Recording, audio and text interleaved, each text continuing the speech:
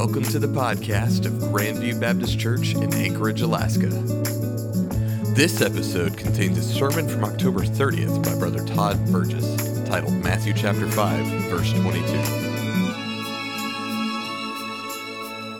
If you have a Bible, let's go and open up to Matthew chapter 5. My goal is going to try to finish chapter 5, but we'll see. I doubt it'll happen.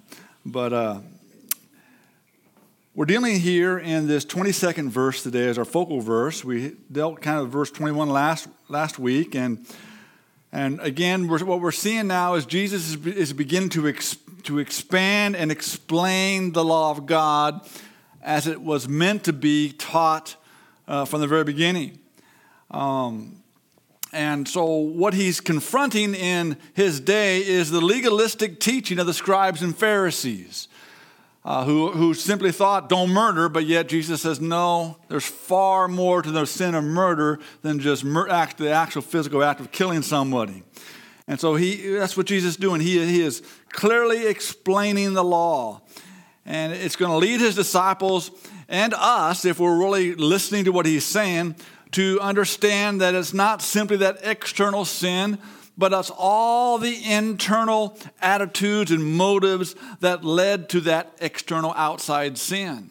And that's what we have to understand. That's what we have to acknowledge within ourselves, that we are still, even though we're Christians, those of us who know the Lord, we are still in this sinful fleshly body and all of its attitudes and all of its things that take place. And we need to learn to turn over control to the Holy Spirit of God. And that's why Jesus taught what he taught with the Beatitudes about humbling ourselves, all these things that are so important. He taught those 9 Beatitudes at the beginning of this chapter. And so it's important that we understand this.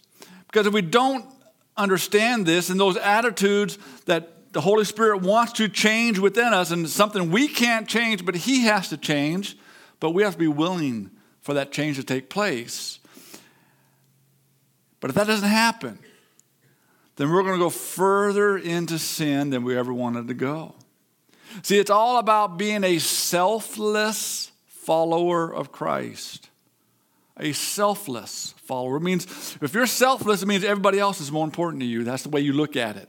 Now, this isn't an arrogant, I'm humbler than you. No. But this is a true desire, a true planting of the seed of God's love in your life. And you'll begin to see things differently. And so we have to understand this. And so too often what we see is our own self-righteousness, where it's, well, I did what I did because of what you did, and so I'm right to do what I did. Really? We got to look at God's word. And so God's word is so true here. And so Jesus is teaching in this basically the last part of this chapter about he is dealing with self-righteousness. And we have to understand that. We have to understand this teaching here. And so we can't sit there and simply think, well, I'm just a good person based upon that person or that person. No, we have to say, am I a good person based upon who Jesus is? And if we do that, we find out we fall far short in so many areas. But that's why God gave us his Holy Spirit to help us to make those necessary changes in our lives of spiritual change. And that way, and basically what he's doing, he's teaching us how to live by the Spirit of God, to be Spirit-filled. All these words we hear in the New Testament that can so often be misinterpreted, but that's what Jesus is teaching his disciples right here. And so today's text in verse 22, we're going to look at the stages of anger if left to itself, and how it's going to ruin our relationships with those around us, because it's going to go from personal to slandering them, and from privately to publicly, all the way to the point of character assassination on a person, to where it's now not too far to where their life's worth nothing and actually killing someone. This is what's being taught here. And this is what Jesus is saying. So when we look at verse 22, I think it's very important. It says, "But I say unto you that whoever is angry with his brother without a cause shall be in danger of the judgment. And whoever shall say to his brother, Raca, shall be in danger of the council. And whosoever shall say, thou fool, shall be in danger of hell fire." So the first stage we see here is anger without a cause. Anger without a cause. Now that doesn't mean, well, you did what you did, so I'm rightfully angry at you. No, that's not what it means. Okay? Anger without a cause. See, Jesus here is talking about selfish anger against a brother or sister simply because they have done something against you or have irritated you or have displeased you in some way. Do you see where it's coming from? It's all about my perception of myself and what you did that I don't agree with. It's all about me. It's all about me. It has nothing to do with who Jesus is and what Jesus did for us. See, that's what we're looking at. Anger without a cause. Now, and the clear thing here is this is a personal anger. This is personal. It stays between me and one other person. Nobody else may ever know about it. It's the first stage. Anger that stays between these two people. And honestly, the other person may not even know about it, but you know about it because I'm the one that's angry. I know about it because what they did was so wrong. See, that's what we're dealing with here. It has to do with a brooding anger, a simmering anger that is nurtured and never allowed to die. It is seen in holding of a grudge, in bitterness that refuses to forgive. And you want to know one of the clear steps of identifying this anger in yourself? Very simple. You're always looking for the next little thing that person does wrong that you can ridicule them for. Oh, well, look what they just did over there.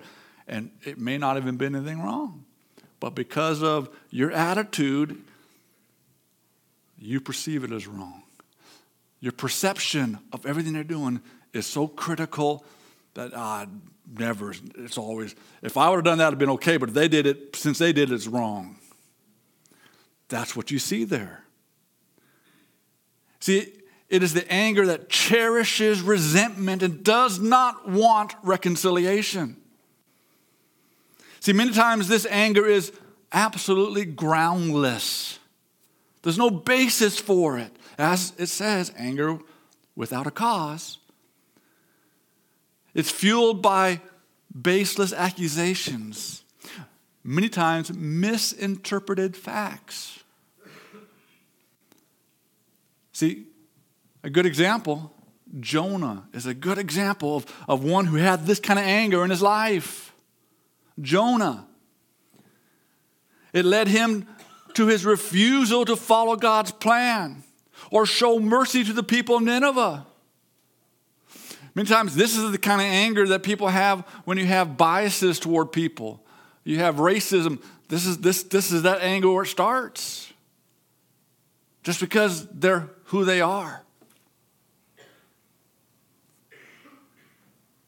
In Jonah 4, verses 1 through 4, it says, "But it displeased Jonah exceedingly, and he was very angry. And he prayed unto the Lord and said, I pray thee, O Lord, was not this my saying when I was yet in my country? Therefore I fled before unto Tarshish, for I knew that thou art a gracious God and merciful, slow to anger." See, when you start listening, people don't look at slow to anger, folks. That's a spiritual trait that the Holy Spirit gives a child of God. Puts it right up there with mercy, slow to anger, great kindness, and repentest thee of evil. Therefore now, O God, take, I beseech thee, my life from me. Oh, how holy Jonah is thinking himself to be. Oh, Lord, just take my life. It's so horrible here. This is what this kind of anger does. For it's better for me to die than to live. And then the Lord just asked a very simple question. Jonah, doest thou well to be angry? Even to the point that God, in his mercy, had a plant grow up, a gourd grow up, and it gave him shade.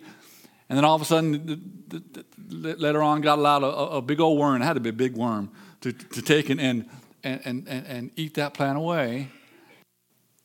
And now Jonah is angry at the gourd. You know? Verses 10 through 11 of chapter 4. Then said the Lord, thou hast pity on the gourd,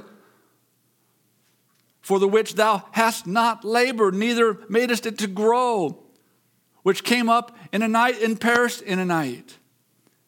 And should not I spare Nineveh, that great city wherein more than 120,000 persons that cannot discern between their right and their left, and also much cattle.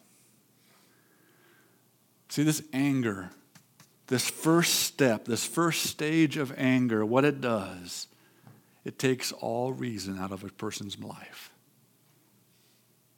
They don't see things from God's perspectives. They see things from their own distorted perspective. And this is what we need to identify. In fact, the writer of Hebrews identifies this depth and intensity as the root of bitterness. Because what you're basically saying when you recognize someone in this stage of anger, they're a very bitter person. They really are. And you can see who they project this against, because whenever that person says something or does anything, their countenance just totally changes, and look what they're doing. And it could be a real good thing they're doing. But because of their bitterness in their heart, their anger that's this without a cause, there's nothing that person can ever do that's right. Hebrews 12:15 says, looking diligently lest any man fail of the grace of God, lest any root of bitterness springing up trouble you, and thereby be defiled. So it's this root of bitterness. See, Jesus says that this anger is a form of murder. It's a form of murder. It's that first stage of belittling a person to a point that later on, if you allow this to continue on, it's not far to taking actions against them. See, the person who harbors this kind of anger shall be guilty, it says, of the judgment. This refers to the court. Usually a lower court. This is this kind of thing that usually you're looking at civil fines, civil things that are done. They just ruin your life. So this refers to a civil court which doesn't have the authority necessarily, or the law doesn't allow them to take someone's life. Yet the anger merits execution or the loss of everything they own, because the fruit of anger is murder. And so that's what you see. That's that first stage. Now the second stage of anger is there's a change. Now it leads to slander. And it says, whosoever shall say to your brother, Raca, shall be in danger of the council. Now, Raca is a term of malicious abuse, of derision, of slander. Otherwise, this is no longer a personal grudge. This has gone to a public outburst, to where now other people you're trying to get other people on your side, saying, well, look what they did. Well, their motive was really this. And you start to bring other people into the situation and trying to get them to have the same anger that you have toward this individual. See, Raca is a term of arrogant contempt. See, David spoke of persons who use such slander as those in Psalm 140, verse 3. It says, they have sharpened their tongues like a serpent. Adder's poison is under their lips. This is a person who has gone to stage 2. Not only is it anger without a cause, but now this anger has justified them to belittle this person any way they can publicly. See, it's the type of speech that would have been used by the soldiers who mocked Jesus as they placed the crown of thorns on his head prior to send him out to be crucified. In Matthew 27, 29 to 31, it says, and when they had platted a crown of thorns. They put it upon his head and a reed in his right hand, and they bowed the knee before him and mocked him, saying, "Hail, King of the Jews!" And they spit upon him and took the reed and smote him on the head. And many other translations says that they'd punch him and hit him and say, "Oh, prophesy who hit you." This is the kind of anger that you see here, just total mockery and total slandering of a person wrongfully. This is what Jesus had to deal with the Pharisees all the time, who constantly said, "Well, what authority did you do all these things?" "Well, you're Beelzebub, the prince of Beelzebub allows you to do all these miracles." They would slander him relentlessly. That's what we'd see here, and that kind of anger. See, the severity of slandering a creature made in God's image. Think about that. Human beings, mankind, is the only one that God breathed into the breath of life. He didn't do that to the animals. He did it to mankind. And to slander the creation of God, someone who's made in the image of God, is to slander God himself and is equivalent of murdering that person. Because eventually, if you don't get control of the anger, it's going to lead down that dark slope. And it's going to involve not just, see, before it was just thoughts that were in your own mind and you just really didn't like that person, and you, to yourself, it was personal. But now, the second stage, now it's come public, and you're slandering that person and ridiculing and tearing them down. What do you think the third stage is going to do? Even more. See, this contempt, this is murder of the heart. The contemptuous person shall be guilty before the council, the Bible says. Now, this is the higher court. This is the Supreme Court, if you will, in our terms. And here it was the Sanhedrin, the council of the 70 who tried the most serious offenses. And they were allowed to pronounce the penalties to include the death penalty by stoning. So you see this, what Jesus is saying, this is the severity that anger is taking. It's getting more and more severe because the individual is not dealing with their anger, their bitterness. They're allowing it to fester and grow. And that's going to lead to this third stage where you're condemning one's character. And that's where it says, "But whosoever shall say, thou fool, shall be in danger of hell fire." Now that word fool, we don't think too much of it because often we just use it so randomly in our culture. It's what the word there is moros, and we get our word moron from. And we say, "Oh, you're a moron." You know, we use it so casually. Okay? And it really means stupid or dull. It's the term from which we get that term moron. And to call someone you fool was to accuse them of being both stupid and godless. So we got to go back to the term in Jesus' day. What you're doing is you're referring to some of this, you're a godless person. You're going to hell. Because you are rejecting all that Jesus stood for. Now, when you look at the stage, and remember, Jesus is talking to his disciples. He's talking to believers. For us, that's Christian, that's church members who are followers of Jesus Christ. This is who Jesus is talking to. He's teaching us. And so an example we see here in the Old Testament would be King Saul. New Testament would be Saul before he became Paul, the apostle. But King Saul is the example of this character, of this hatred that was allowed to fester in his life, going from anger without a cause to slandering, and now to assassination of one's character, where King Saul, when he laid all sorts of false accusations about David and eventually chased after him, trying to kill him. This is what anger does. If gone through all these stages, it'll take a person where they never wanted to go. 1 Samuel 18, 7-11 says, "And the women answered one another as they played, and said, Saul hath slain his thousands, but David his tens of thousands. And Saul," look at this, "was very wroth, anger without a cause. And the saying displeased him, and he said, They have ascribed unto David 10,000, to me they have ascribed but 1,000.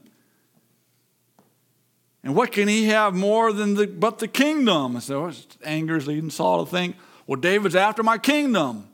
I got to deal with him. And it was not the case. That's what anger with a cause does. It takes us to begin to believe that person's motive was, it's all against me, so now I got to react.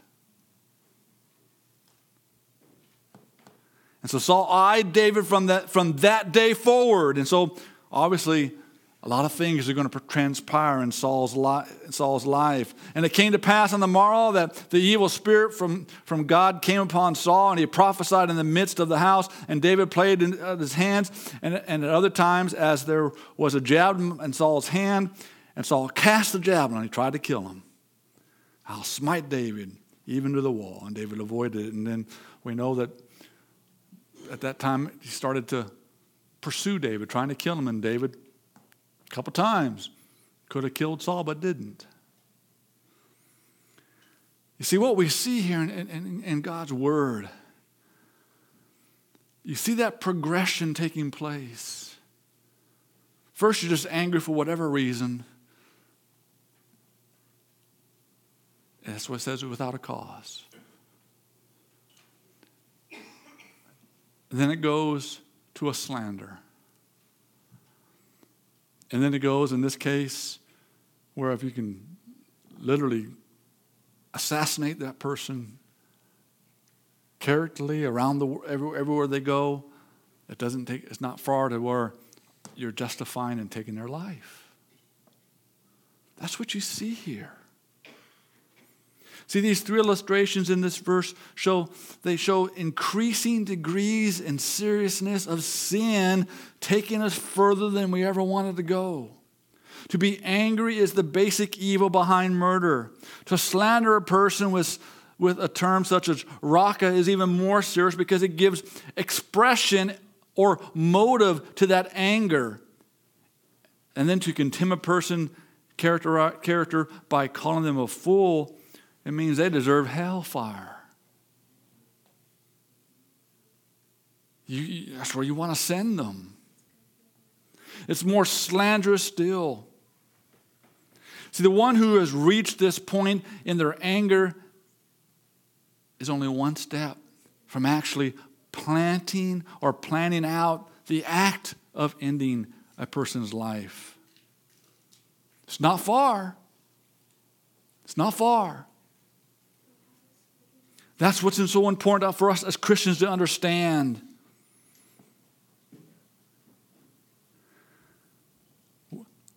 And the person will eventually react on impulse at something that person does that you've been angry with for how long.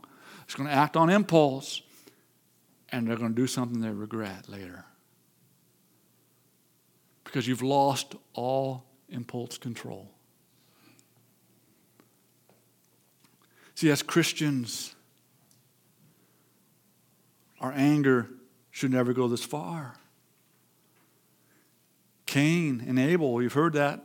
I've used that a couple times. But that's what Cain did. He got angry, couldn't get even with God, so he got angry, and he drew all of that anger toward Abel. And even God came in and said, hey, well, hold on, get control of your anger, otherwise it's going to consume you. But he couldn't do it. And out of impulse, he slew his brother. See, as Christians, again, we shouldn't go this far. Because of the forgiveness God has given to us, we should forgive others with the same forgiveness. Now, next week, we're going to cover the last of these 23 to 26. See, all these 21 to 26 are all one theme. It all falls together. Now, you think about, well, how does taking your gift to the altar and remember there your brother has aught against us? Well, a lot of times you think, oh, my brother has something against me. Well, I guess I got to go help take care of that sister. He needs to get his life right. How many of us, we've interpreted that verse that way? It's not interpreted that way, folks. The way that verse is interpreted is God has convicted you to the point where my anger is out of control against this individual. I need to go get it right with that individual. Not their fault, it's my fault. And see, this is what Jesus is doing through this. We realize it's not about them, it's about me. And my failure to live up to God's standards. And finally, the Holy Spirit is getting a hold and revealing my wrong attitude, my wrong motives that are all within. That as Jesus forgave me, I must forgive. I must forgive. See, it's not about if they deserve it or not. It's about being obedient to Christ. It's about being, the example that Jesus gave here in chapter 5, salt and light. You know, many times being salt and light, it reflects back on us first before we can ever do anything for anybody else. The salt has to affect us. The light has to affect us and expose our darkness first, or we'll never be able to deal with anybody else's or help them. See, living in the expression of God's love. See, that's what it's all about. That's what it's all about. And through God's love, He gave us the Holy Spirit. And the Holy Spirit is the one that is teaching us where our shortcomings are. And we need to acknowledge those. And we need to respond to God's word as it teaches us to respond. And stop pointing fingers or justifying actions. Because we're responsible for what we say, what we do, what we think, how we respond, not how anybody else does. But yet so often we change the focus from me to them. And that's what anger does. It takes the focus off of me and puts it on everybody else. And so I'm able to justify my actions and condemn everybody else's. Folks, as a church, we have to look at ourselves first and truly want to see ourselves as Christ sees us. And folks, that can be a very uncomfortable understanding of who we are. But until we do, there is no good we can do for anybody else. Because we're rejecting the good that God wants to do for us. Let's stand and pray. Thank you for tuning into the podcast of Grandview Baptist Church in Anchorage, Alaska. For more information, visit our website at gbcak.org.